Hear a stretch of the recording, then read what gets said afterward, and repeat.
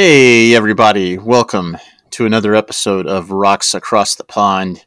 It's a curling podcast, and we have not talked to you for a while. It's been a busy summer here at Rocks Across the Pond, and we haven't really had time to even think about curling. By we, I mean me. We'll find out if my co-host has had time this summer to think about curling. We'll bring him on right now. Joining me from Southampton, England, our professor of Peel, Dr. Jonathan Havercroft. Jonathan, how much thought have you given to curling so far this summer? None.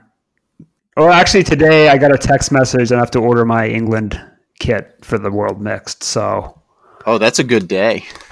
It's an exciting day. And then I was like, I've been drinking too much beer. I may not fit into that kit if I don't cut back on the beer. So that was my. That's the amount of thought that I put into curling.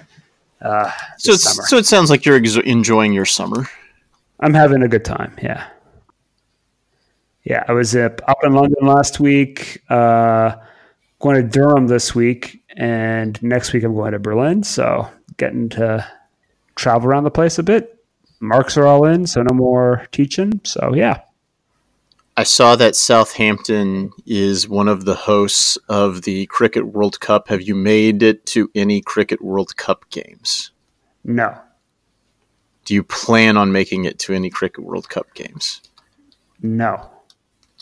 Why not, man? If something that big came to the city I lived in, like if Richmond, Virginia somehow hosted some crazy international World Cup event like that, I'd go. I guess so. The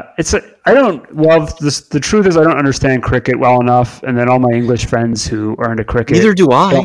They don't want to take a newbie. They're like, I would ruin their enjoyment. So I never get there. I could just go by myself, I guess.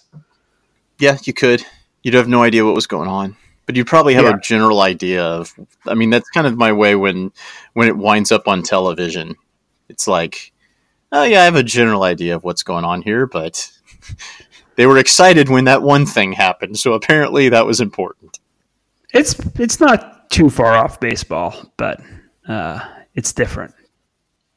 We have a guest. Should we bring our guest on? We should. Our guest played cricket. Oh, really? I got to say, he does have a cannon of an arm. I will vouch for that, having watched him throw a mini Nerf football around Finland. So do you want to introduce him, since you know him much better than I do? All right. It's the long promise. He's actually appeared on the podcast before, making fun of Brian. Very briefly. So, and we've decided to finally bring him on after kind of fulfilling one of our promises from earlier in this year through the Twitter voting that the fans demanded that someone from Team Sugden come on the podcast. So we've selected Felix Price. So welcome to the podcast, Felix. Thank you very much for having me, Jonathan.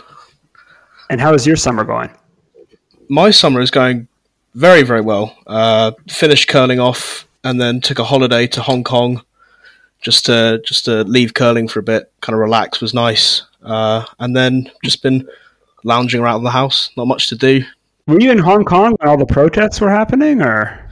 I managed to just miss the protests. So I had a completely protest-free week in Hong Kong, which was quite nice. All right.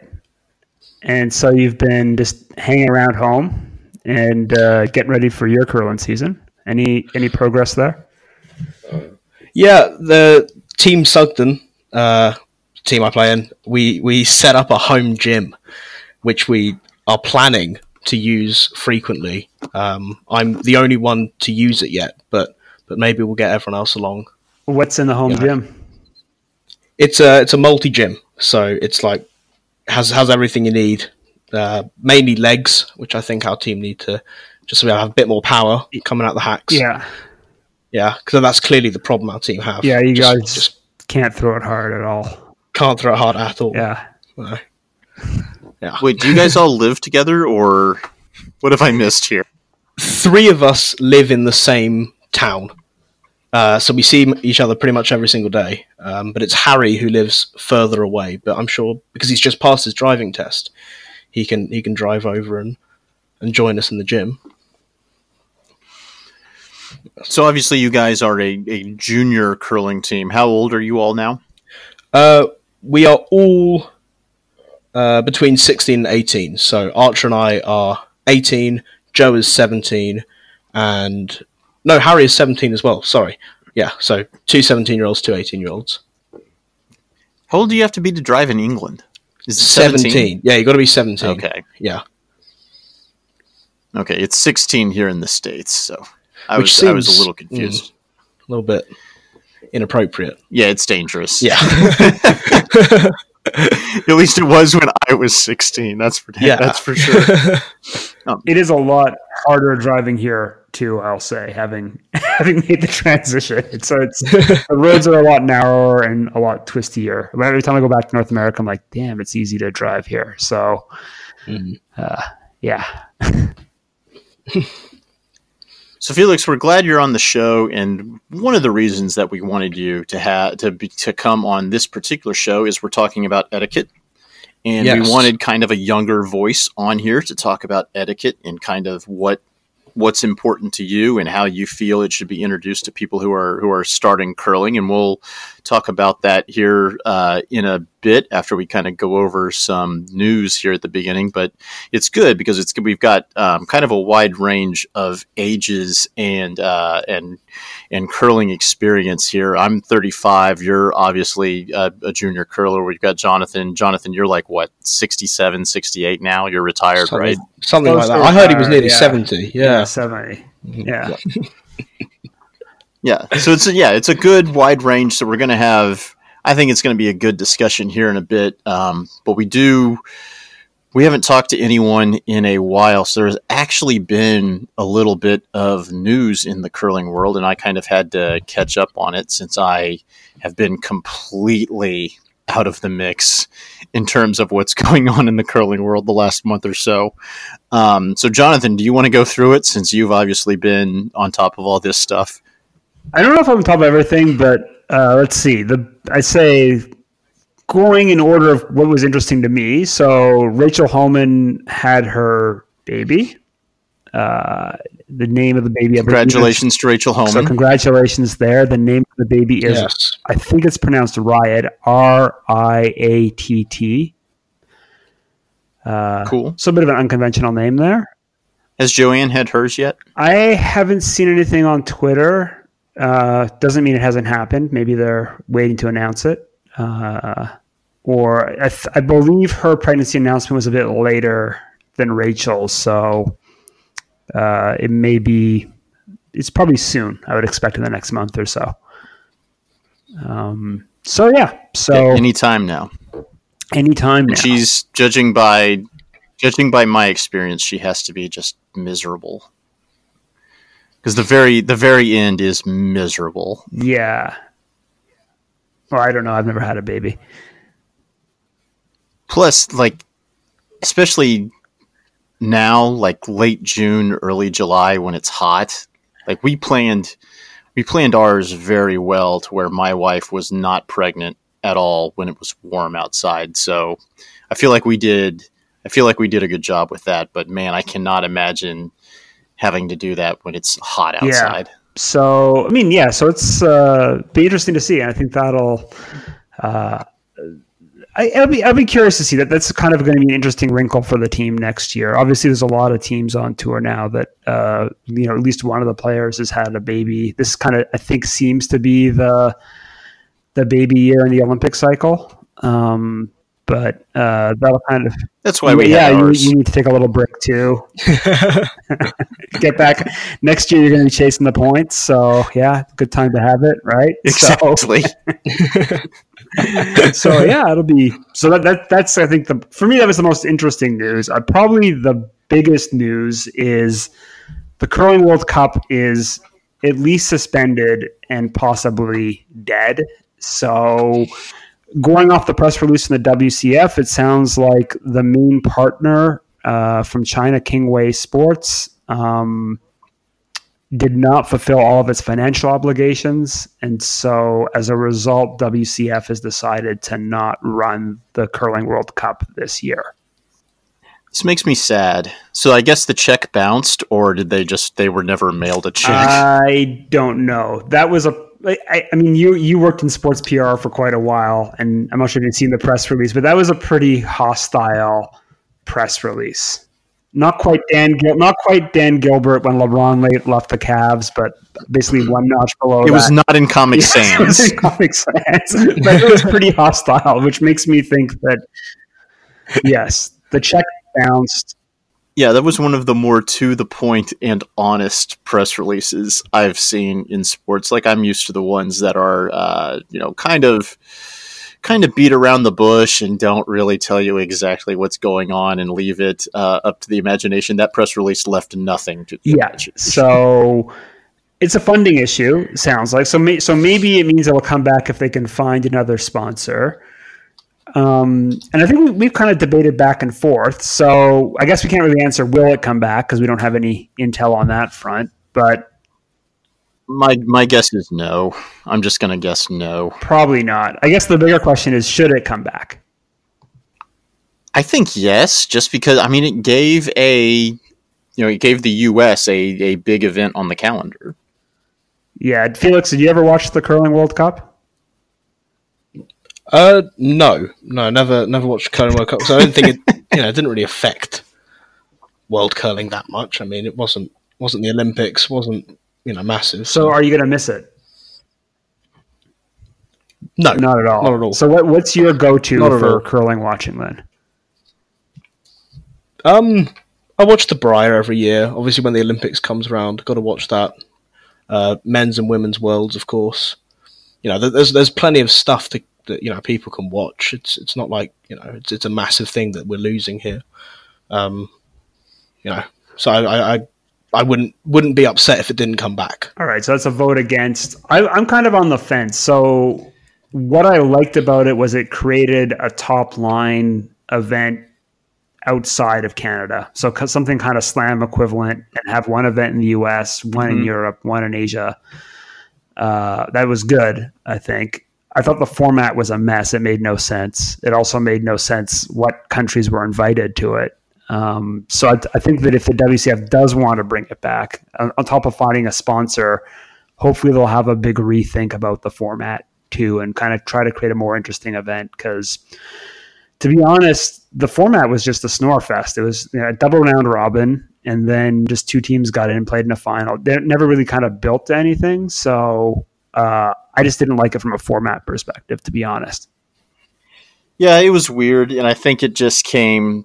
I think the format came about because they decided from the start how many draws they were going to do and how many teams they were going to invite, and then they shoehorned the format to fix that instead of thinking out, okay, we want to do X, Y, and Z with the format, and then from that figure out how many teams to invite. Yeah, so there may be a space for an event like this, but given the fact that Felix doesn't care, and that's the most important thing. I think that's kind of catches the sentiment of the average curling fan that there certainly are fans who are kind of slam first fans, and there certainly are fans who are kind of season of champions, international competitions first curling fans. I don't think there's anyone out there who's Curling World Cup first fan. So yeah, no. Maybe there's space for the WCF to do something going forward, but I'm with Ryan on this. It's probably dead. It was probably like a 1-year trial, and maybe the WCF comes back with something completely different, but I'm skeptical that we're going to see anything else in this cycle. We've talked about this before. Like, the whole point of this event was to get more curling games on television in the US and China. And to that point, this event succeeded.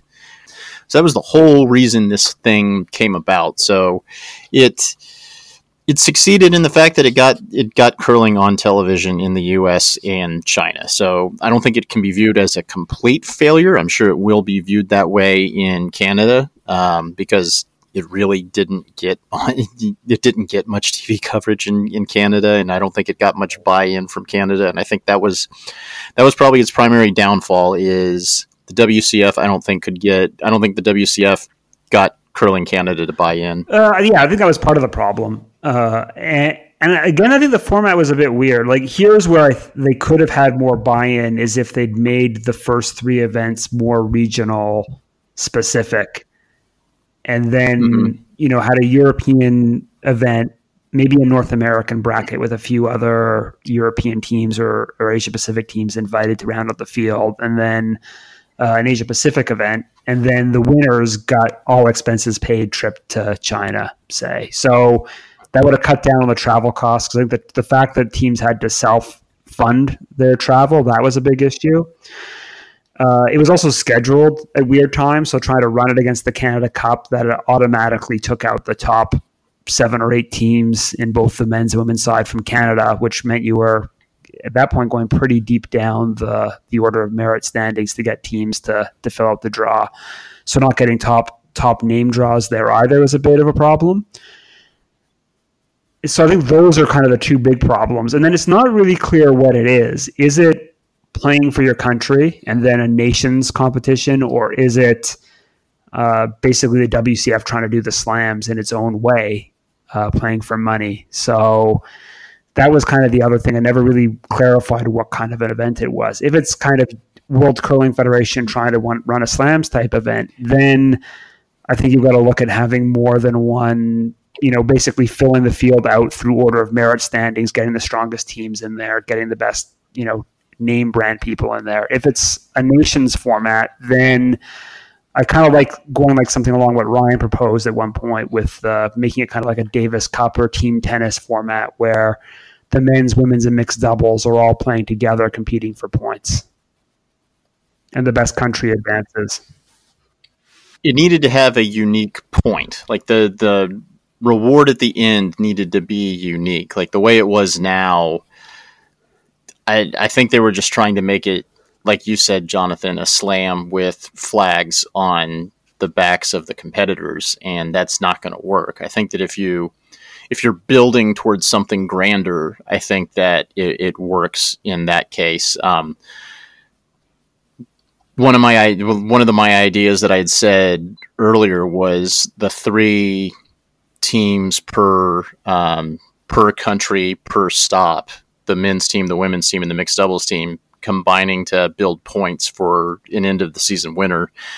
The other idea I had was a concept I called the Schmerler Cup, where you have 3 pods of 4 teams. Like in China, you would have China, Korea, Canada, and let's say like Germany competing. You would have another pod of the U.S. hosting 3 other teams. And I'm just going off of the notes that I made about this. Like the U.S. would host a pod with Switzerland, Japan, and Norway. And then you would have a European pod with Sweden, Italy, Scotland, and Russia. And then the 3 winners plus the host would play in the grand final. But you've got 2 men's teams, 2 women's teams, and a mixed doubles team playing a best of 5 and have it be bracket style. Oh, that'd be good. Yeah. And so it would be each country would play, or would it be men's, women's, and mixed doubles advance independently? It would not be independent. It would be country versus country overall. So you'd have best of 5 with 2 men's, 2 women's, and a mixed doubles. Yeah, that would probably fly.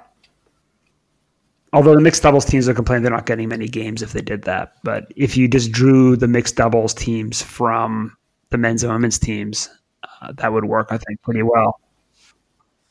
What you can do, so NCAA tennis in the USA, so the way they do their tournament is it is best of 7 team versus team. Like let's say the University of Oklahoma is playing the University of Georgia for the NCAA tennis championship. The way they do it is best of 7, and you have your 6 singles matchups, 1 through 6, but then you have what they call the doubles point. So you have 3 doubles matches going on at once, and whichever team wins 2 out of 3 wins the doubles point, and then you play the 6 singles matches. Yeah, you could do that too. Yeah. So you could have 3. Yeah, you could have 3 doubles games, and if you win 2 out of 3, you get the doubles point. I think something along those lines, just something to make it different and interesting, if it ever comes back, because it could be a question of it just not coming back. Well, and that kind of raises an interesting question too, right? There's a lot of the associations trying to create these top-down events that don't seem to float, and then you've got a lot of Europe's got a long history of kind of Masters, Bonspiels, and kind of other Challenger Cup type events that maybe it'd be better off if the WCF and WCT got together and tried to build up the European and Asia Pacific tour, and then maybe had a couple of flagship events that could kind of compete with the slams in terms of strength of field and just kind of grow it from the base as opposed to trying to create stuff out of nowhere without much of a fan base. Yeah, I think that the WCT is doing their Japan tour this year, right? They've kind of built up the Japanese leg of the World Curling Tour. I think that there's like a separate kind of like in golf, you've got the Asian Tour, the European Tour. I think they've got a Japan tour of the WCT this year. Yeah, and they have had a European WCT for a while, but it's kind of is up some years and down other years. It's not really well developed yet, I'd say. That perhaps putting a bit more resources and identifying some top line events in both regions would do a better, and then just putting them on TV and having the WCF put it on through their curling TV broadcast might be a better way to grow the game. Yeah, that's one of those things is there's not really there's not a uniform television plan for curling. You've got, the Season of Champions obviously is on TSN. And then there's a separate TV deal for the slams, and then for every other tournament, it's basically if they can find a partner that'll put it on YouTube, right?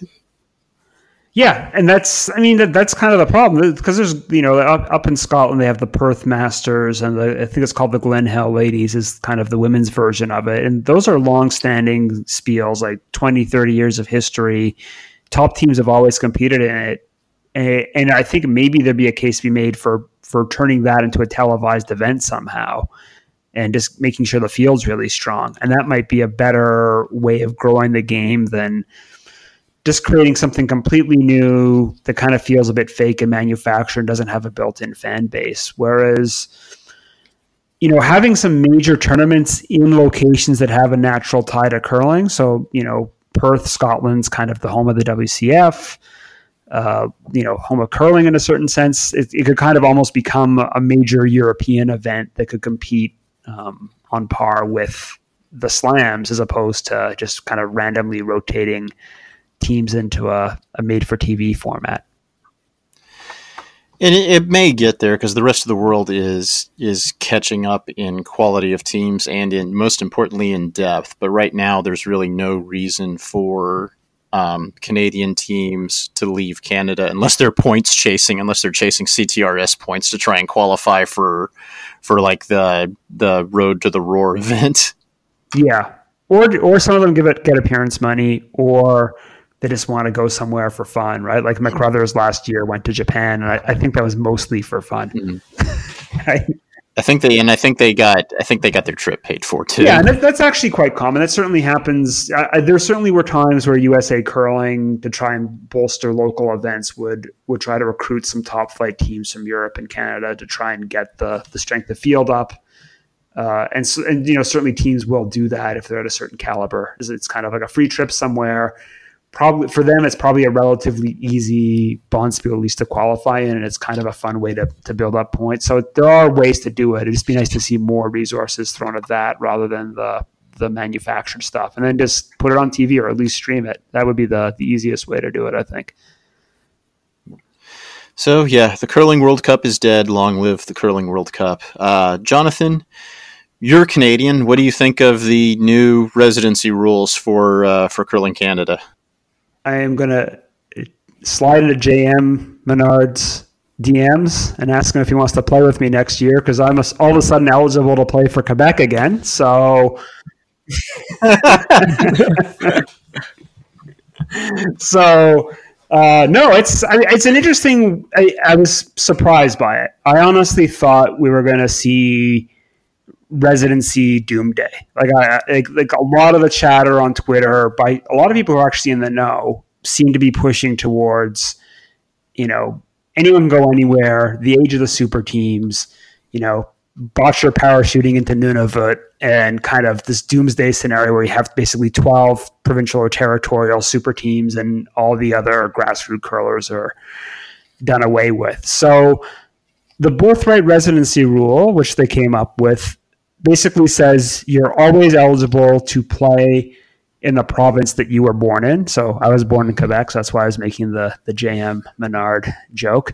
So basically, whatever province you were born into, that's the province you always have eligibility for, plus the province you reside in when you sign up for Playdown. So basically, everyone now has potentially 2 provinces they could play in, plus a third as an import. So that actually gives a fair bit of flexibility, is a fairly clever way to solve the problem. It's going to be interesting to me if you have anything come up where, like, if someone's family was in the military and suddenly they have eligibility in the Yukon, even though they lived there for the first month of their life and then moved away. Yeah. So one person who's kind of a notorious mover arounder is John Morris. And to be honest, off the top of my head, I couldn't tell you where he was born. He may have been born in Ottawa, but his dad was in the military. So there's a good chance he could have been born in... Oh, actually, I just found his page on Wikipedia. So he was actually born in Winnipeg. So John Morris, if he wanted to, could kind of team up with... Okay. He could join the McRothers rink. Oh, that'd be fantastic. So let's start that rumor. Playing lead. So John Morris can't play for Ontario, but he could play under this rule for Winnipeg, Manitoba, according to Wikipedia. So that's like we had... So I used to work in baseball, and I worked for the team in Oklahoma City, and we had a pitcher who was born in Oklahoma City, and everyone made like a big deal about it. Like, oh, this guy who was born in Oklahoma City is now pitching for this team. And they asked him about it, and he was like, yeah, my parents were basically hippies, and they were traveling across the country, and we were in Oklahoma City for literally a week, and I was born, and then we moved on. And everyone was like, oh, but it says you were born in Oklahoma City. Yeah, I was here for like all of 7 days. Yeah, so I think that'll be an interesting unintended consequence is... Some people will have their birthright attached to strange provinces and territories, and those kind of like maybe not the top teams or even the top teams, but they may. I'm sure you'll have people exploiting the rule. Like anytime you put in place a rule in competition, people are going to figure out a way to exploit it. So maybe Jamie Cooey and Kevin Cooey team up in the next Olympic cycle, and it's kind of the Cooey brothers just kind of come out of the territories and roll. That was something that Game of Stones mentioned, and that just made me smile. The idea of Kevin representing Northwest Territories and just dominating with just 3 guys that he found at the local club. Just that might be something Kevin does when he gets to be like in his late 50s, just for fun. Just find three guys in Northwest Territories and then just go back to the Briar and just dominate because he can. Well, or you just do it with, plus you still got an import. So you could get 1 import for the residency rule, 1 resident, 2 residents, and then an import. You could actually have 2 people out of province now, plus 2 people residing in province. So there you go. Kevin Cooey and John Morris representing Northwest Territories in just winning Briars. Well, Johnny Moe's going back to Manitoba. I kind of feel like if John Morris comes back, it's for the sole purpose of basically trying to qualify for the Briar through every province and territory. Well, there you go. He can be he can be Kevin Cooey's out of province player for Northwest Territories. Yeah. All right. And then lastly, news-wise, we go back to your neck of the woods. The Pants team is dead, but Tomas Olsrud still playing. In fact, he's joining up with his old rival, Stefan Wallstad, to form, I guess, a Norwegian super team. Yeah, so I hadn't even heard of this till you tipped me off about it. So it makes sense. It's not surprise. I kind of thought Ulstrud was done, so I'm a little bit surprised that he's coming back. But I did too. Maybe he figures with a younger team in front of him, that gives him a good shot to do one last Olympic run. And for Wallstad, the advantage is obvious. You get the best skip in Norwegian curling history, and got a serious shot at getting the Olympics. And if you get to the Olympics, a good shot at winning a medal. So it makes sense for both parties, I'd say. Yeah, like Wallstad was probably going to represent Norway at the next Olympics, and now Wallstad is definitely going to represent Norway at the next Olympics. Yeah, and you'll probably pick up a lot from Ulstrud, like a lot of just experience in international competition, picking up a fair bit on strategy and team dynamics. So I think it's a good move all around there. So should we move on to next segment? Yeah, sure. I guess we're gonna now. It's time to bore everyone, right? Yep. It was going to be boring, you think? Yeah. I wanted to do this episode because it's something that's interesting to me, and I imagine it's interesting to no one else. But it's late June, and nothing is going on in curling, even though I think the season starts like tomorrow. But because there's no off season in curling anymore. But I wanted to do an etiquette episode because we like to talk about grassroots and growing the game, and I think etiquette is important for the growth of the game. We're getting back to our roots as a podcast here, Jonathan. Yeah, and we brought Felix on. So Felix, your job is to make etiquette exciting. That's a tall order. I mean, all right. So Felix, what did Jonathan teach you about etiquette when you first started becoming competitive and your team started working with Jonathan? What were some of the things that he told you, the little things etiquette wise that you needed to watch out for when you were playing? I think the big thing that he really tried to hammer home was that anything you say in curling, around curlers, about curling, and someone hears that can be used, not necessarily against you, but it's something that people know that you've said. I remember once we were at the World Bees, and Australia were having a really tough tournament, and they lost a game. And I went up to them, and because we're friends, I kind of jokingly just went, "Oh, how was the win?" And they kind of laughed, and then Jonathan pulled me aside and said, "You can joke around like that, but if you say that to the wrong person, because curling's such a small group still, people kind of maybe make associations about you that you're maybe a nasty person, or you chat about that kind of stuff a lot." So I think, watching your mouth is definitely something that Jonathan tried to hammer home with us.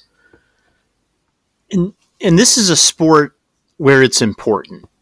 There's curling is, I guess, a lot like golf, and they're both Scottish sports, so it kind of makes sense. Where etiquette is a big part of the game, from when you get to the rink to when you leave it. It's about being nice and hanging out with people before the game. It's about getting there. Or, if you're an arena club like I'm in, you get to the rink early. You help set up the ice.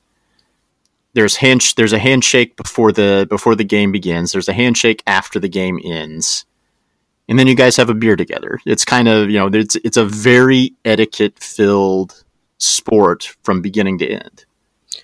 Yeah, definitely. I think that's a kind of important thing that maybe new curlers who are coming into the sport really should understand.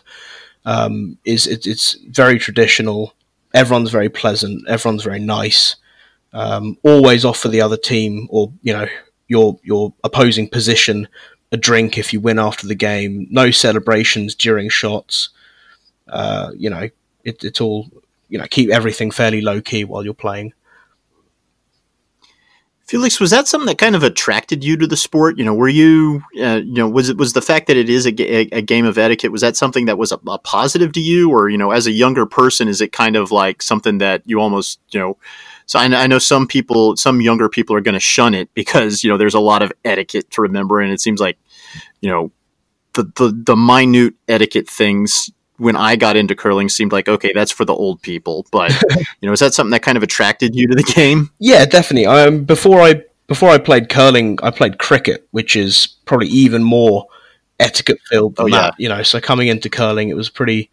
It was nice to see that it's everyone's very nice, everyone's very pleasant, and it's you're never shunned. You know, if you miss a shot or maybe you're sweeping, you fall over. You know, it's not. You know, it's all very nice.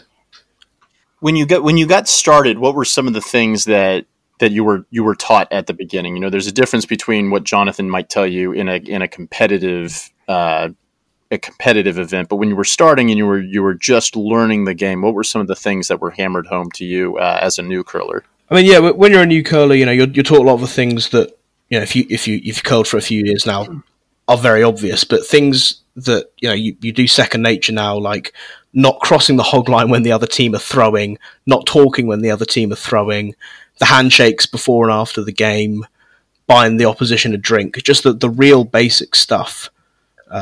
That's taught pretty much as soon as you start. It's more important than your technique and how your strategy is. It's taught the values of curling and then how to play it, which I think is actually a pretty good way of doing it. Jonathan, what are some of the little things that maybe aren't being taught to new curlers that need to be? What are some of the things that if someone's hosting a learn to curl tomorrow, what are some of the things that sometimes get forgotten that need to be expressed to them in terms of etiquette? That's a good question. If I think back to like when we started the Oklahoma Curling Club, one of the things that surprised me is that there were so many little rules in curling that I wouldn't even have thought about doing. And sure enough, somebody every single week would break one of them. So I remember as a really good example, and part of the problem, so with an arena club especially, where you don't have many experienced curlers to start off with, it can be quite difficult to get the curling culture going. And so I think with the very first season, there was a team there, and their idea was if the opposing player had to make a shot, they would kind of jump up and down and try to distract them at the other end, just like in basketball, they might try to distract the 3-point shooter. And because they had like no curling, the free throw shooter in basketball. So just like they had no experience with curling, they didn't understand that you were not supposed to try to distract the opponent when they're shooting at all. But in a lot of sports, that's actually completely acceptable and kind of encouraged, right? So that was just something we tried to explain it to them. And I was like, because they did it against me, and they're like, oh, you're just saying that because you're bitter. We psyched you out, right? It was a bit of a tricky situation there. Another one that was interesting is one team was kind of running another team off the scoreboard, and the first team wanted to concede, and the second team said, no, we don't want to accept your concession because we want to keep beating you because we want to kind of run the score up even further. For the record, that was not my team. That wasn't your team. No, but it was like something like that would happen basically every week, and I'd be like, I've never seen anyone do that in curling, but I can see how, to someone who is new to curling, the idea the opponent would concede would actually be seen as poor sportsmanship, right? They're just like, oh, they're being a poor sport and quitting, and they're not playing the whole game out. And trying to run up the score was seen as kind of completely normal because if you play, Oklahoma's a big college football area. So, hanging 100 on your opponent's kind of par for the course. You want to, I guess they were trying to get a good posting in the coaches poll the next week or something. I don't know why the team was thinking, but yeah. So little things like that are kind of hard to explain.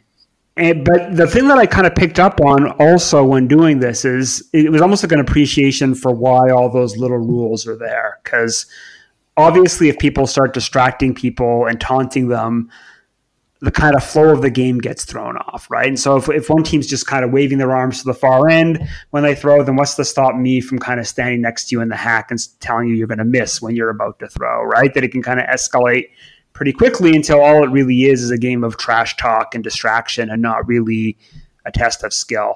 And similarly, the effect of just trying to run people off the scoreboard in curling, especially when you have a kind of a fledgling club like we did, is people may have a bad time and not come back. And so if you actually think about it, a lot of the rules, we just kind of say, well, that's just the way you do it. But actually, a lot of the rules are there for good reasons, to make sure everyone has a good time, to make sure people do come back.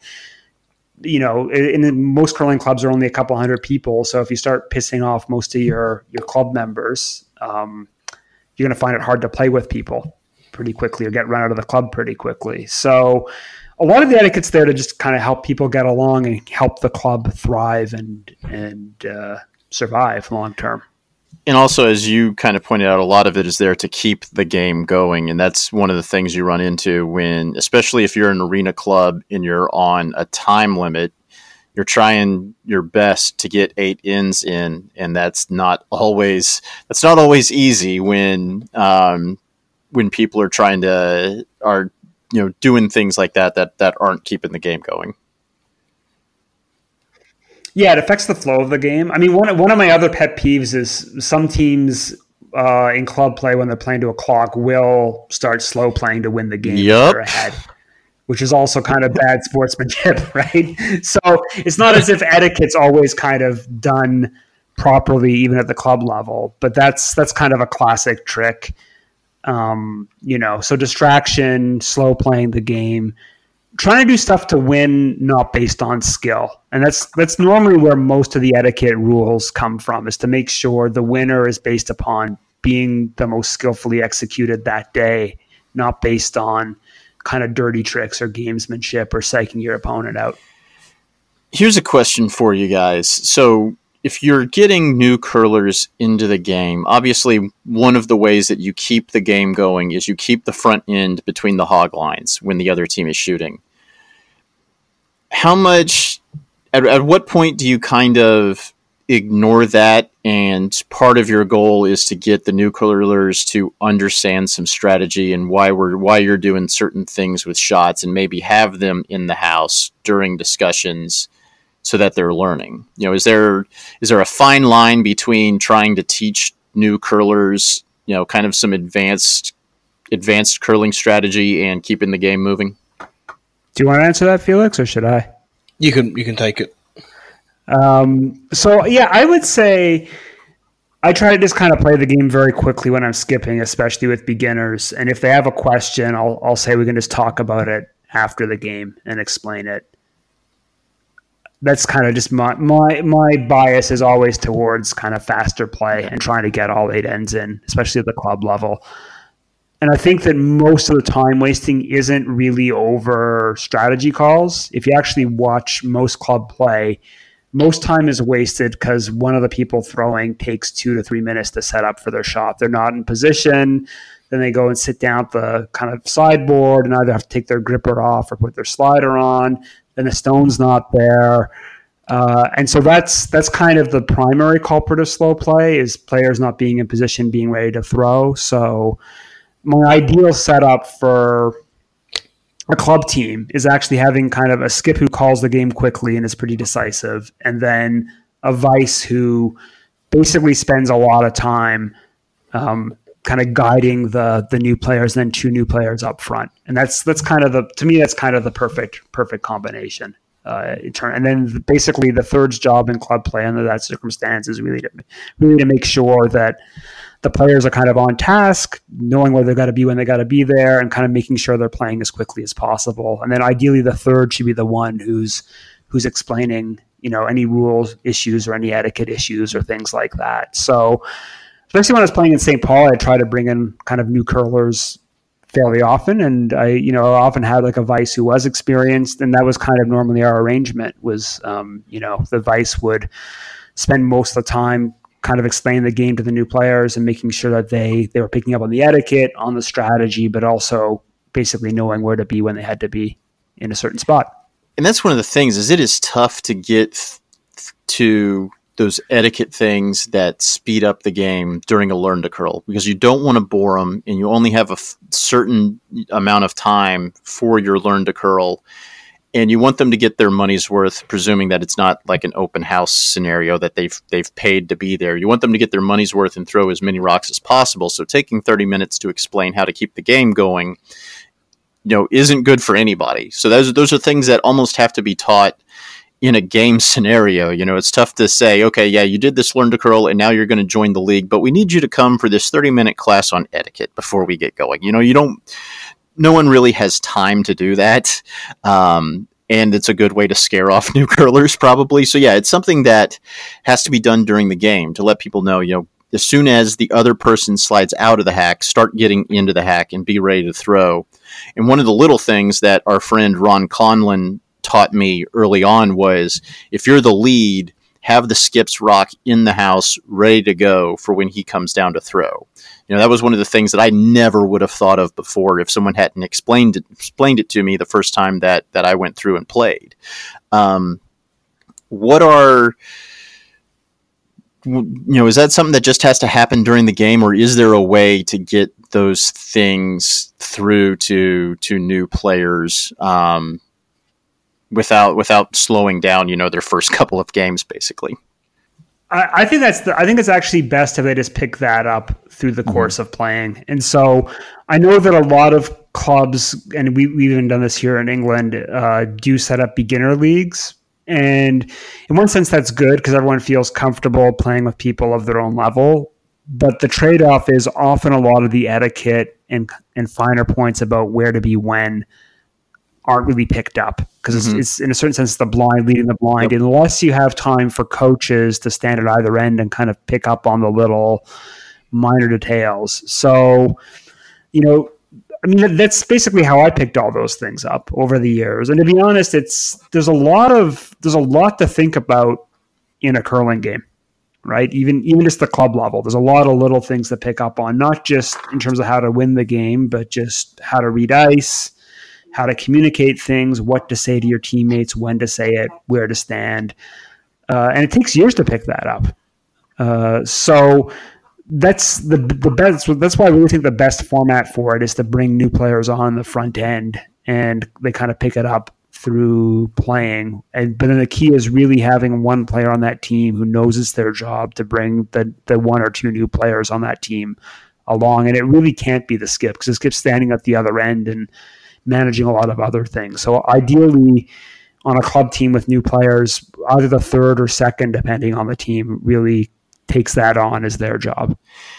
And that the third it's even more important that they be, quite frankly, a nice person, because part of, I think, etiquette extends to the veterans who are teaching the game as well, because the last thing you want is to get mad or get snippy with the new players just because they're not following, just because there's an etiquette violation, because they don't know. They're new to the sport. It's up to you to teach them.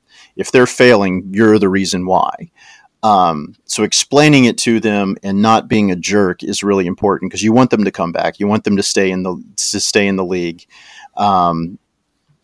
And you want them to pick up on etiquette kind of naturally. So how, Felix, did you ever run into that when you were coming in? Did you ever run into someone who was kind of, not exactly teaching you etiquette in the proper manner when you started curling? Maybe a couple times, maybe like the league nights. I don't think it was, people becoming snappy. I think it was more that sort of condescending tone that sometimes gets used, towards new curlers, and it can be, basic things, well, remember, stand there, that kind of attitude towards it. But for the most part, I think people are pretty good, even if they've only been curling for a year themselves. Maybe that's even better if you're new to the sport, because you can relate to what they're going through as well. So yeah, you rarely find that kind of, I wouldn't say hostility, but kind of being a bit of a to the new curlers. That rarely happens, but it's that sort of, maybe it's the people who become a bit more confident start to become a bit cocky, and sort of teaching the new curlers, they think they can say what they want and kind of get away with a couple of cheap shots. But yeah, so it's something that I think all clubs could improve on, but I think the sort of the way of teaching curling to new people, the etiquette rules is pretty good at the moment. Jonathan, how much of that have you run into as you've been helping start leagues and help get arena clubs up around the U.S. and help get curling, help advance curling there in England?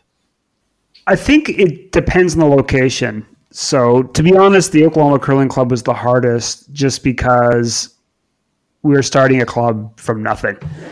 And initially we had 6 experienced curlers the first night and 66 inexperienced curlers. So the ratio of experienced to inexperienced was kind of completely out of whack. And so there it was really hard to just try and explain really basic things to people when there's only 6 people who've done it before. And a lot of other people are coming in with their perceptions of how they do things from playing other sports, right? So that was the trickiest one.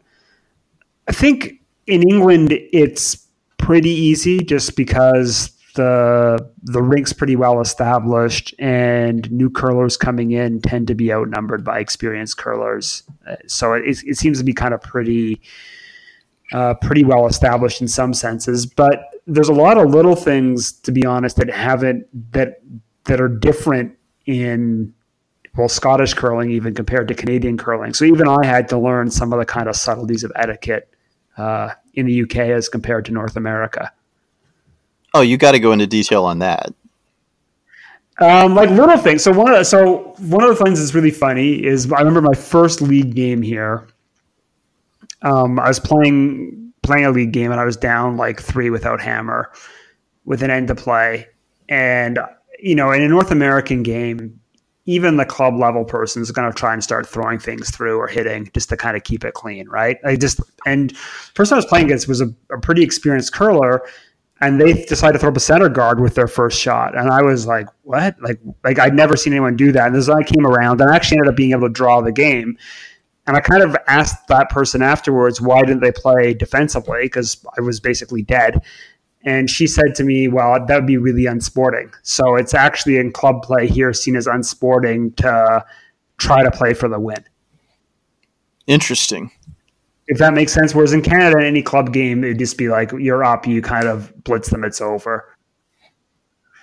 It's rare in club play here to concede the match early. That's also seen as kind of poor form. Although if it's a real bad blow, both teams agree it's fine. Whereas, in Canada, if it's over in 4 ends, it's over in 4 ends. Let's get to the bar. Let's see. There's a lot more emphasis on point styles here as opposed to win-loss. So I think that has part of the effect of it. There's little subtle things like in Scotland especially, each player has a specific task. So the second, because I'm often playing second when I'm playing up in Scotland in Spiels, the second's supposed to fill out the scorecard every end. So at most rinks in Scotland, whenever you're playing at a bonspiel, the team is handed a scorecard, and they've got to bring that scorecard back to the bonspiel master, a bit like a scorecard in golf. So there's like a little chart for each end. You're supposed to put down the score for each end, sign it, and turn it in, even in kind of pretty relaxed bonspiels, whereas in North America, that's often not the case. And so it's the second's job. And I was playing second all weekend, and I got chewed out by the rink manager for not filling out the scorecard. And I said, honestly, I never heard that rule in my life anywhere. So it is kind of very specific Scottish kind of rule. Let me think of other ones that are odd. So the stones in Scottish rinks especially finish wherever the game finishes. So if let's say you finish at an odd number end and the stones are down there, the next team comes on and starts throwing towards home. So I grew up my entire life with the stones are always brought back home at the end, regardless of the score, but you just leave it there. And so that kind of threw me off too, because I've kind of intuitively for 25 plus years just kind of been used to whichever direction I'm going, and I know if it's an even or an odd end, but I'll often get caught out by that here. I've got to kind of pay attention. In Canada especially, the third of the team that scores is supposed to hang the score on the board. That's never done in Scotland. People just kind of do, whoever wants to do it puts it up. And then the other thing that's interesting about hanging the score, in Canada I was always taught it's really rude if you're blowing a team out to put the score up. So let's say you're like winning 10-1 after 4 ends. Like let's say you start off winning 6-1. If you scored a 4-point end to kind of pile on the pain, you often just wouldn't put that score up. But in Scotland or in the UK, you're supposed to put the score up every end all the time. It's seen as rude to not do that. So it's it was those little subtle things, right, which don't seem like much, and in a certain sense, they both have their reasonings behind them, but they're different from place to place. I think the other reason that etiquette is so important in curling is we don't have on-ice officials. It's a very unique sport in that you're not being officiated. And again, it's very Scottish that way, right? Golf, even a major tournament, they're watching you, but you have to call your own fouls and you have to report that when you turn in your scorecard. But that's also where the breaches in etiquette can kind of almost borderline on cheating, right? When you're trying to take advantage of the fact that there are no officials on the ice. Yeah, that definitely does happen. And it can happen like both ways. So we had I think one of the big things that comes up often in club play is concern about the hog line, especially if you're a more competitive player and you're playing a team that's a bit less competitive, say, and you've got players in your team that can slide to or past the hog line. That can often rattle a less competitive team. And I've seen teams get quite obsessed about hog lines. And so one of the things that is kind of interesting and counterintuitive, I think, that's often not done properly, is if you're not playing in an officiated situation, it's really on the team you're playing against to call their own foul. And so you may be frustrated at a team sliding over the hog line, but unless there's an umpire there or something to do with kind of the hog line rules, then it's really up to that team to declare they delivered over the hog line or not. And so I've actually seen the reverse situation where we were playing and someone was kind of upset that one of our players could slide quite far. And the team then said, that stone's coming off because you were over the hog line. And you're never supposed to kind of call that. If you go look at the rule book, you're not supposed to pull another opponent's stone. The best you can do is say, were you sure it was over the hog line or not? And that kind of led to a bit of an argument back and forth because our player said, honestly, I don't think I was. And that player is not the kind of person who would lie about that. But that's kind of an interesting kind of counterpoint to the etiquette. So you're supposed to call your own fouls, but you're also not supposed to be calling fouls on the opponent because otherwise you very quickly end up in this situation where you're kind of arguing with people about what was or wasn't done. Obviously, the biggest one in curling is burned rocks, right? Yep, burned rocks is another big one. And we actually had an incident about that, right? Way back in the day in Kansas City. Ryan, do you remember that or not? Yeah, we did. Oh, yeah. I try to forget that one, Jonathan. Why is that? I try to forget my losses. Why is that? What's that? Because we lost because of it. Yeah, because we lost. We did lose. So it was all right. It was completely fair. Like what happened was completely fair, and then we wound up losing. Yeah. Yeah, I mean, we ended up losing. So I remember our teammate Rusty was quite upset because we're playing. Yeah, he was mad at you. they burned the rock on their last shot, and I could have pulled it, and I didn't.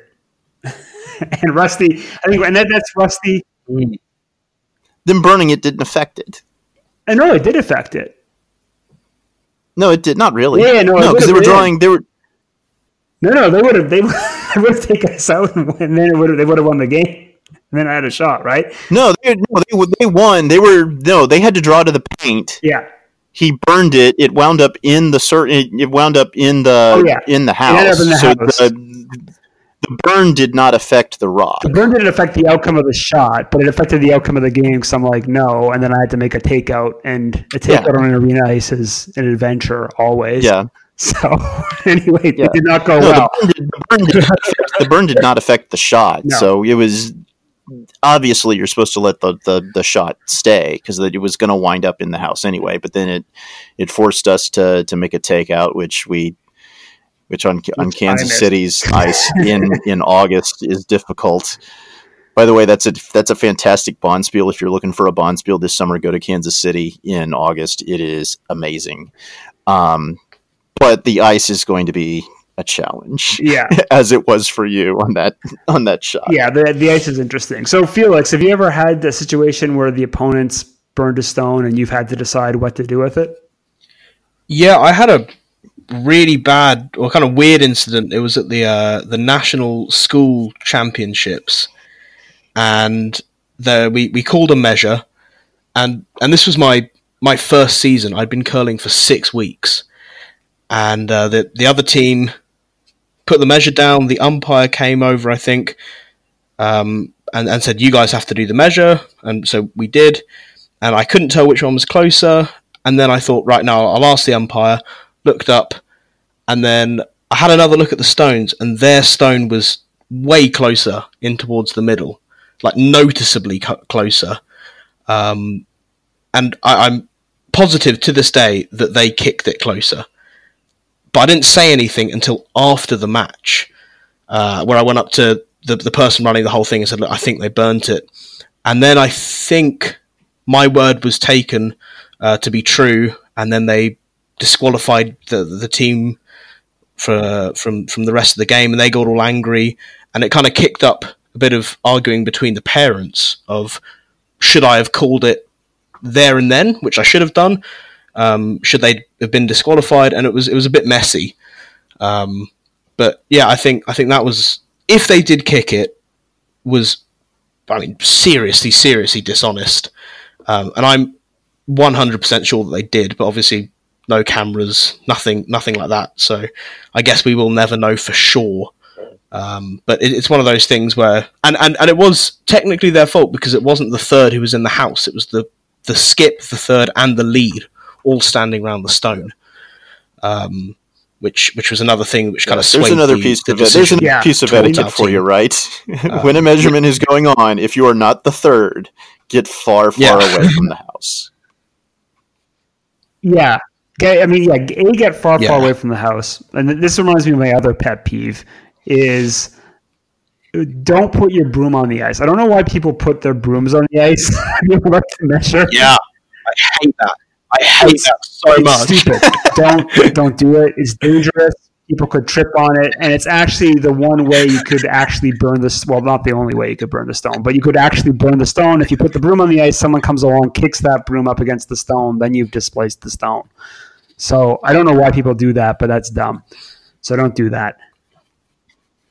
And it should be as soon as it's close for a measure, everyone should just be past the hog line in my mind, apart from the two people measuring. And if there's an ump, the ump, and it's just between those two, and they just do the measure, and then you can resolve everything afterwards. Because honestly, the times where I've seen someone burn a stone that was a counter is because there's too many people in the house. And basically there's more people in there kind of talking about it, and people get confused about what has been agreed on and what hasn't been agreed on. And so it's to your detriment if you're not third to be there, because I think all you can possibly do is mess it up. So just go away if there's a measure on.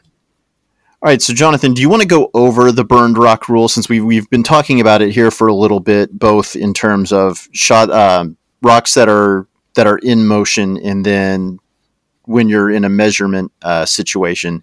Go over, because I'm sure this is confusing for a lot of people. Jonathan, what is the burned rock rule?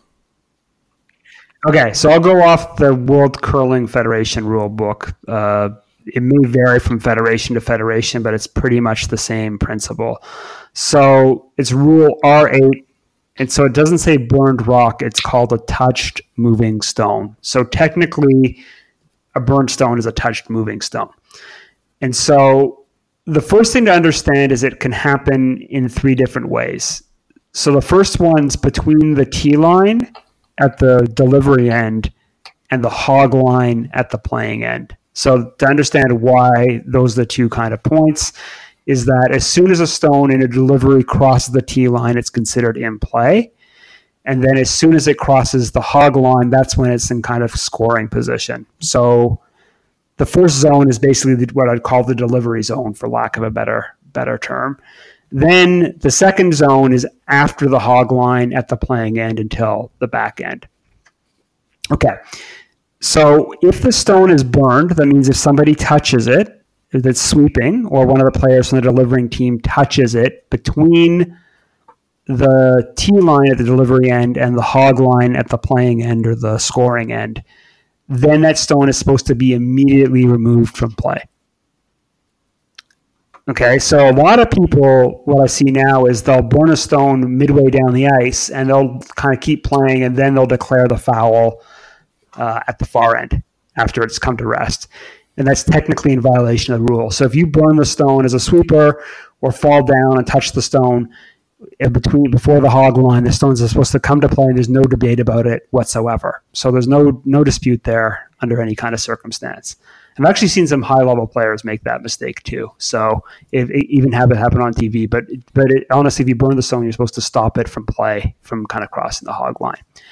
Then the next one is from the hog line in until the kind of end of play. And so there, you're supposed to, if you burn the stone, you're supposed to declare the foul, but let the stone come to rest. And let all the stones come to rest. And then the skip is then of the opposing team is then given a decision, and it's actually is the skip. It's pretty clear in the rule book. So the skip then can either let the stones fall where they may, like where they've ended up. They can remove the burn stone from play and reset everything back to where it was prior to the burn, or they can put the stones where they thought they would have ended up had there not been a burn stone. Right, so the way the rule is written is that the non-offending team shouldn't ever be penalized as a consequence of a burnt stone. Okay, so that's kind of important to emphasize there, is that the non-offending team should never suffer a penalty as a result of a burnt stone. So one of the reasons that rule is there is that, and this was the Twitter question that came up from Amanda. She was asking at the Tulsa Curling Club, she asked what happens if the team intentionally burns a stone to protect their stones. So they're the sweeping team. Their stone is kind of wildly off path, and they may take their own stones out or make situation worse. So they decide to burn the stone and then say, "Oh, it's burned. So we're not going to. So the outcome's not going to happen." So basically, stop a bad consequence happening to you.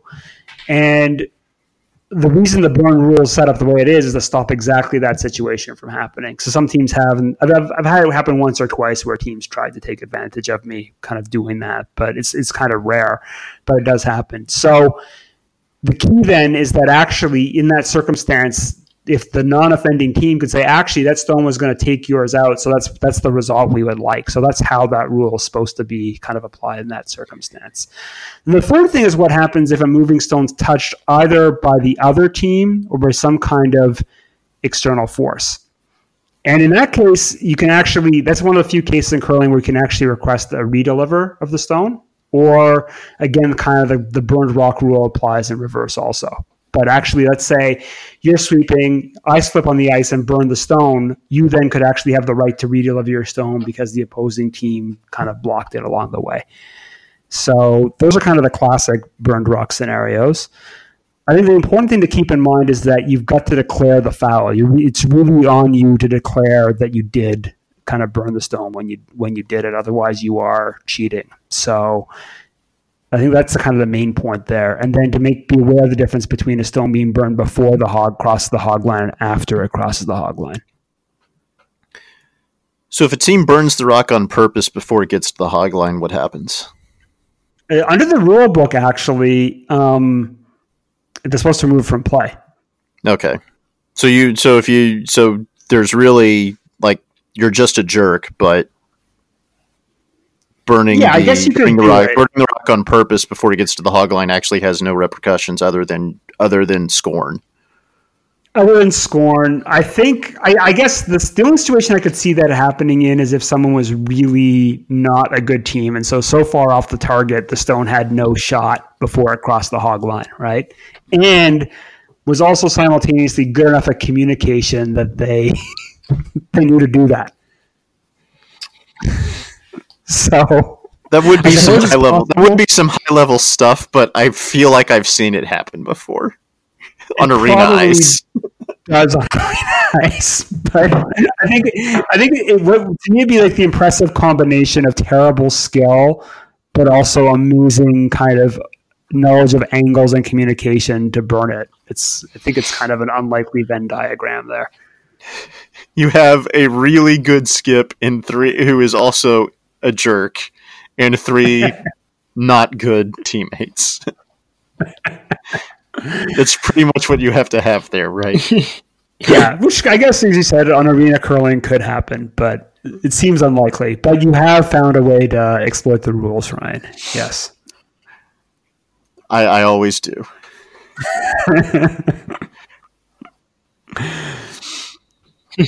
All right. So here's another one that comes up a lot with new curlers, and that I see a decent amount.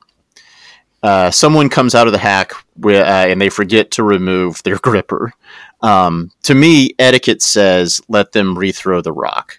What does the rule book say? Like, what is it the end line, or is it the near tee line that the rock, that if you're able to keep the rock from going past which of those lines means that you can legally rethrow the rock? Like if you have a situation like that happen.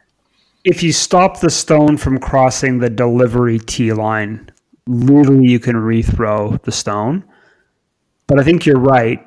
And that actually is covered in the rule book. Like basically if both skips agree, that's actually one of the key rules. If both skips agree, then most of the rules in the rule book don't apply. Like a skip can kind of wave off just about any rule. And that actually happens, not super rarely, like, so exactly in that situation, you've got a new curler, they've, fallen down, the stone's gone firing away, under most circumstances, I think most skips would say, let's just get a mulligan there. No problem.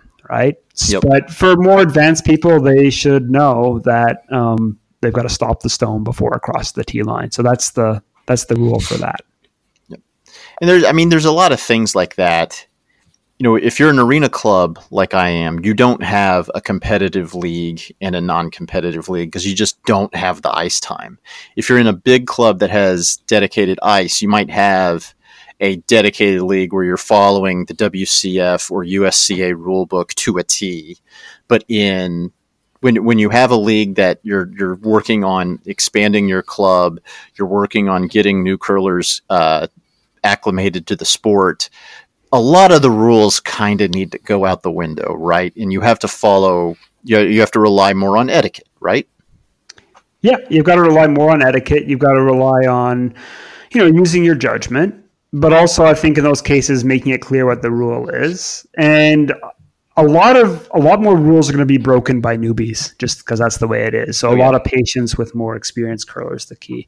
Actually, I talked about like how every single rule in the rule book kind of got broken in the first 6 weeks, and on top of like a lot of the etiquette rules, the one rule that I'd never seen broken before that we broke in week 3 was the broken stone rule. So do you know what the broken stone rule is, first of all? What happens when a stone breaks? Felix, do you know? Isn't it? It's the bigger half of the stone, wherever that lies, is the legitimate place. Yes. Yeah. And so when we launched Oklahoma Curling Club, we had 2 draws back to back, and it's probably about 4 or 5 weeks in, and I basically felt like things had got to a point where I could step away, and a friend said, let's just go to the pub nearby during the second draw, relax, and we'll come back for teardown, because I wasn't playing in the second draw. So we go to the pub, and like 30 minutes in, I got a text message, Jonathan, a stone broke. What do we do? And I thought it was a joke.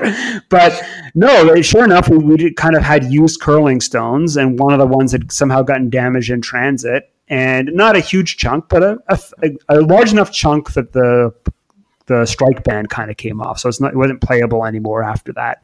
It fell off the stone. It was a decent amount of that rock. It was a decent amount of the rock. And then they were kind of like, oh, what do we do? And I was like, this is a rule in the rule book that I've always wanted to apply. So we actually did end up with a broken stone. I think it resides now in Ron's living room in Ottawa. Yep. So, and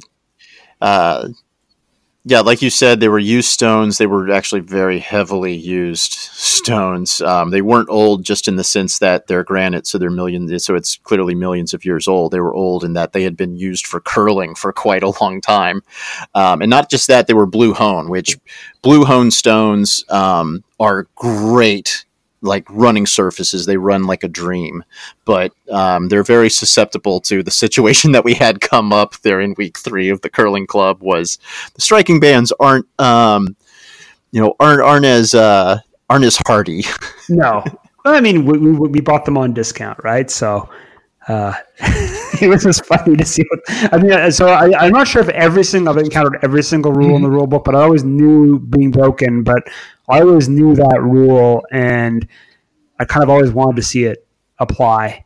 And in my mind, it would have applied with someone throwing like crazy, takeout weight. But in this case, apparently it was actually a really soft tap, and it just went bop, bop, and just gave way. So there you go. Right. Yeah. Other questions? So we'll kind of begin to wrap up here, but I'll kind of say, going away from the rule book, what are a couple of etiquette things that are important that aren't necessarily in the rule book? And I'll give you an example. One of the things that as a new curler, I didn't find out until, probably almost a year and a half into playing before someone finally told me about this, was where you carry your broom when you're following the rock and not sweeping. You don't want to be holding it over the path of the stone, obviously, because the other team is going to think that you're dumping to try and slow down the rock. That was something that no one told me until I'd been playing for like a year and a half. Was that Ron that told you that? Yes. Yeah, I said Ron. I mean, yeah, we could do a whole episode on how to cheat at curling too. Which, I mean, might actually get some listens, unlike etiquette. It might get some, listens. Let's put it this way: having been around the clubs a lot, I've learned lots of the tricks. I don't use them, but it's useful to know what they are to spot them when they're being used against you.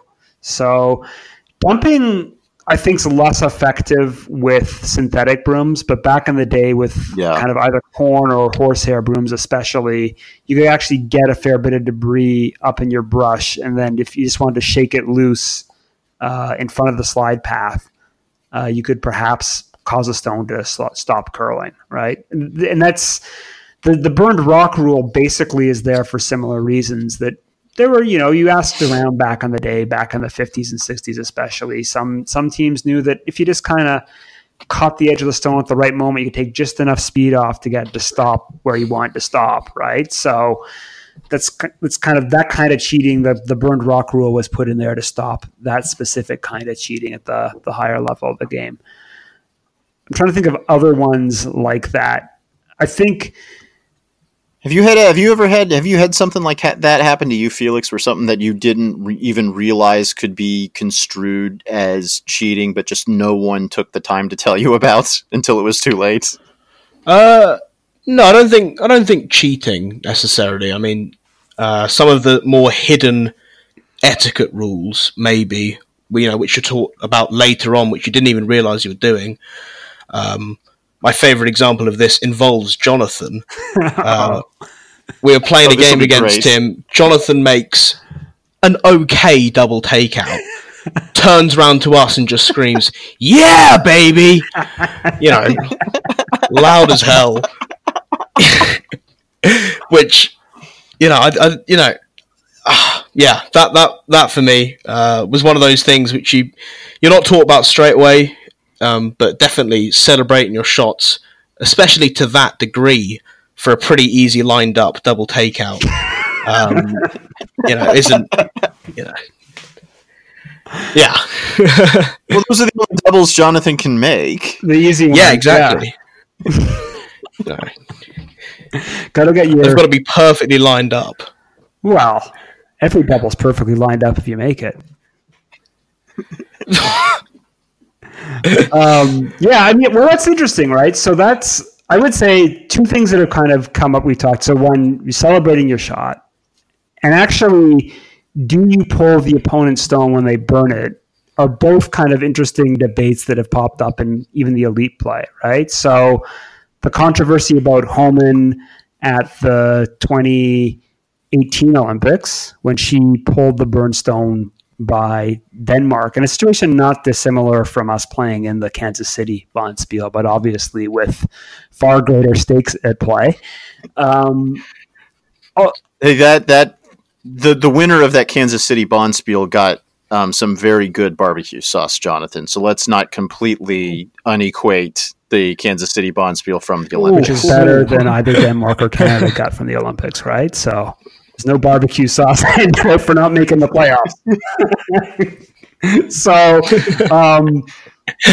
Yeah, I mean, that's an interesting question because under the rules, if you apply the rules strictly, then Homan was completely within her rights to pull that stone, right? But it's kind of evolved as an unwritten etiquette rule that you don't do that. And Schuster was also kind of accused at as part of the 2016 World Championship of also interpreting the rule in a way that gave his team an advantage. But he didn't burn the stone, and the interpretation that he applied was completely within the rules of the game. So what's interesting to me is that etiquette and sometimes is kind of read by curlers as demanding more than what the black letter of the rule book says. I'm not entirely convinced that it should be. I don't think in either case that Homan or Schuster did anything wrong. So I wasn't kind of personally offended in either case. But there certainly were a lot of curlers on social media in the stands that were offended that they did pull stones or kind of set things up when they didn't have to.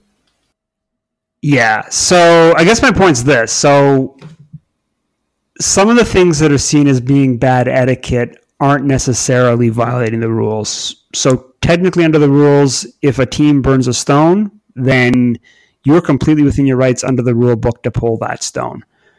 But in elite curling, in all kind of curling now, it seems to have developed as a norm that you're not supposed to do that. But that kind of raises a set of interesting questions maybe we get into some other time. But certainly the backlash against Homan in 2018, and against Schuster back in 2016, I think, kind of points to that fact that there's almost a higher level demanded than what the rule book says in terms of curling etiquette.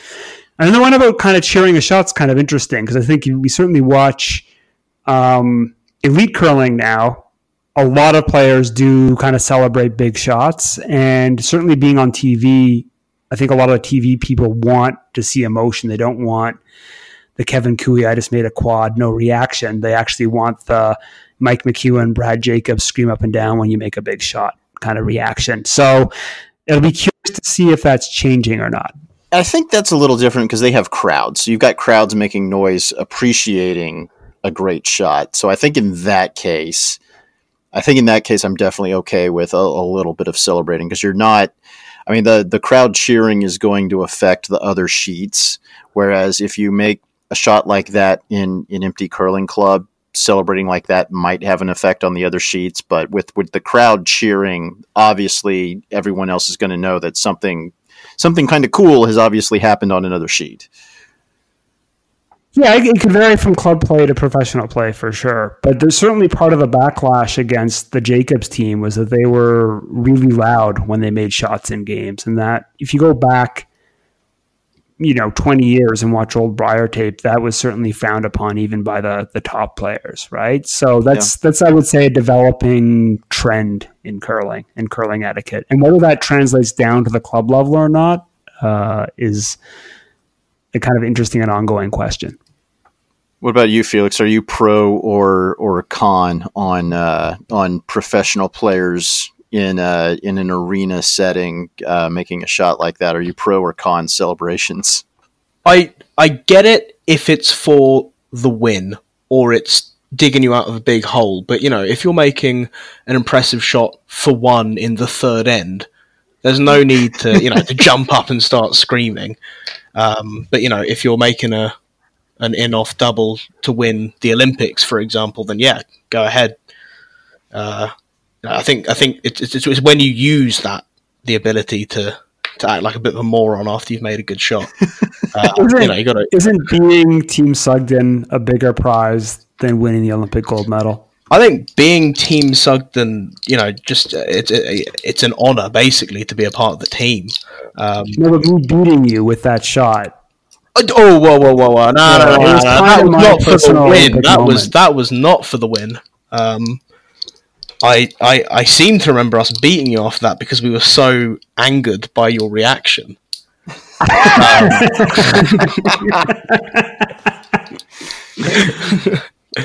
Yeah. I mean, that's a good point, right? That if you celebrate too much or say something a bit too lippy, then you could give your opponents some bulletin board material. So you got to watch it too, right? Yeah, exactly. And then, after the game, in the club room, after a couple of beers, then you can make your points a bit more vividly then. See, I'm not a big fan of gloating after the game, but I think it's all right to celebrate in the moment. If it's an honest kind of joyous release. Are you sure about that, Jonathan? Great shot.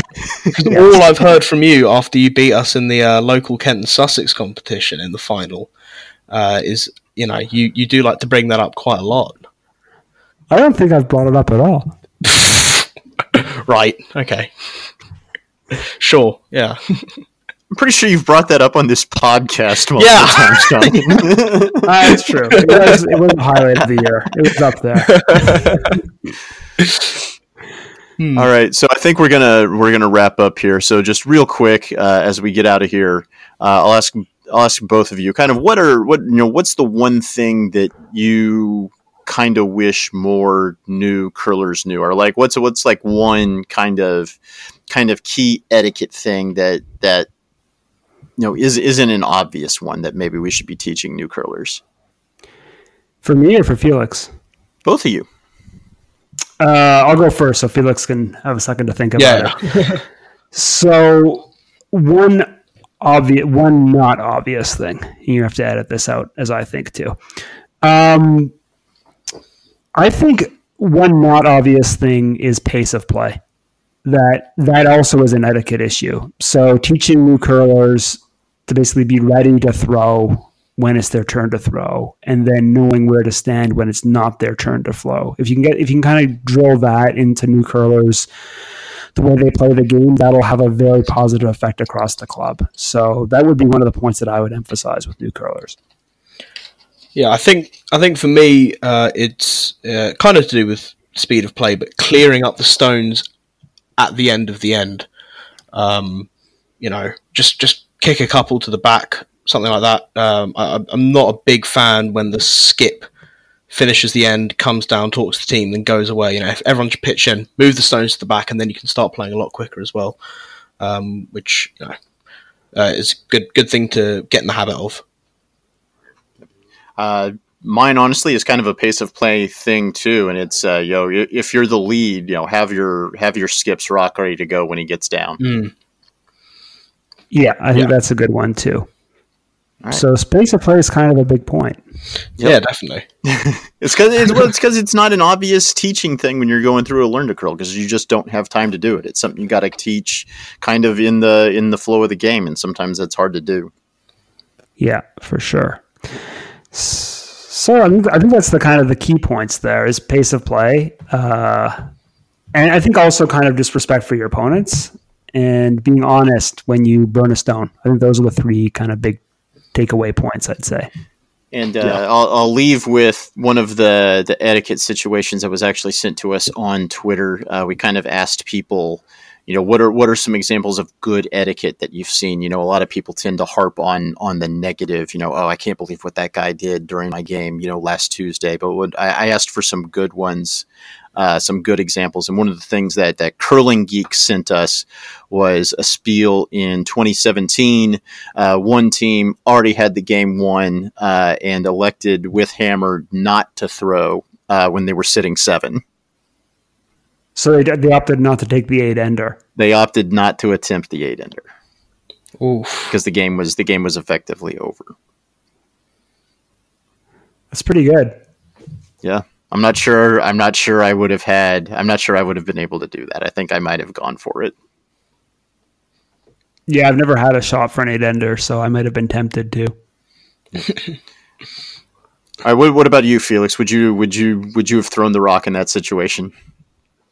Oh yeah, 100%. I'm not going to pass up on an 8-ender opportunity. All right, so kudos to whatever team that was that opted not to throw the 8-ender. That's big of them. Self-control. Yeah, that is some self-control. So congrats to them. So thank you everyone for listening, and thank you so much, Felix, for coming on. And good luck to you this upcoming season. I hope you can overcome Jonathan's coaching and have a successful season. But we appreciate you coming on. Thank you for having me. It was a lot of fun. All right. Right. And thank all of you for getting this far into a podcast about curling etiquette. We hope we didn't bore you too much. We'll talk to you again soon. I'm not sure when. The summer has been kind of crazy. So hopefully we'll have the opportunity to record again here before curling season gets underway. But you can find us at rocksacrossthepond.com. That's where we post all of our episodes, and hopefully Jonathan will have some blogs when he's thinking about it. You can find us on Twitter at Curling Podcast. You can find us on Instagram. You can find us on Facebook.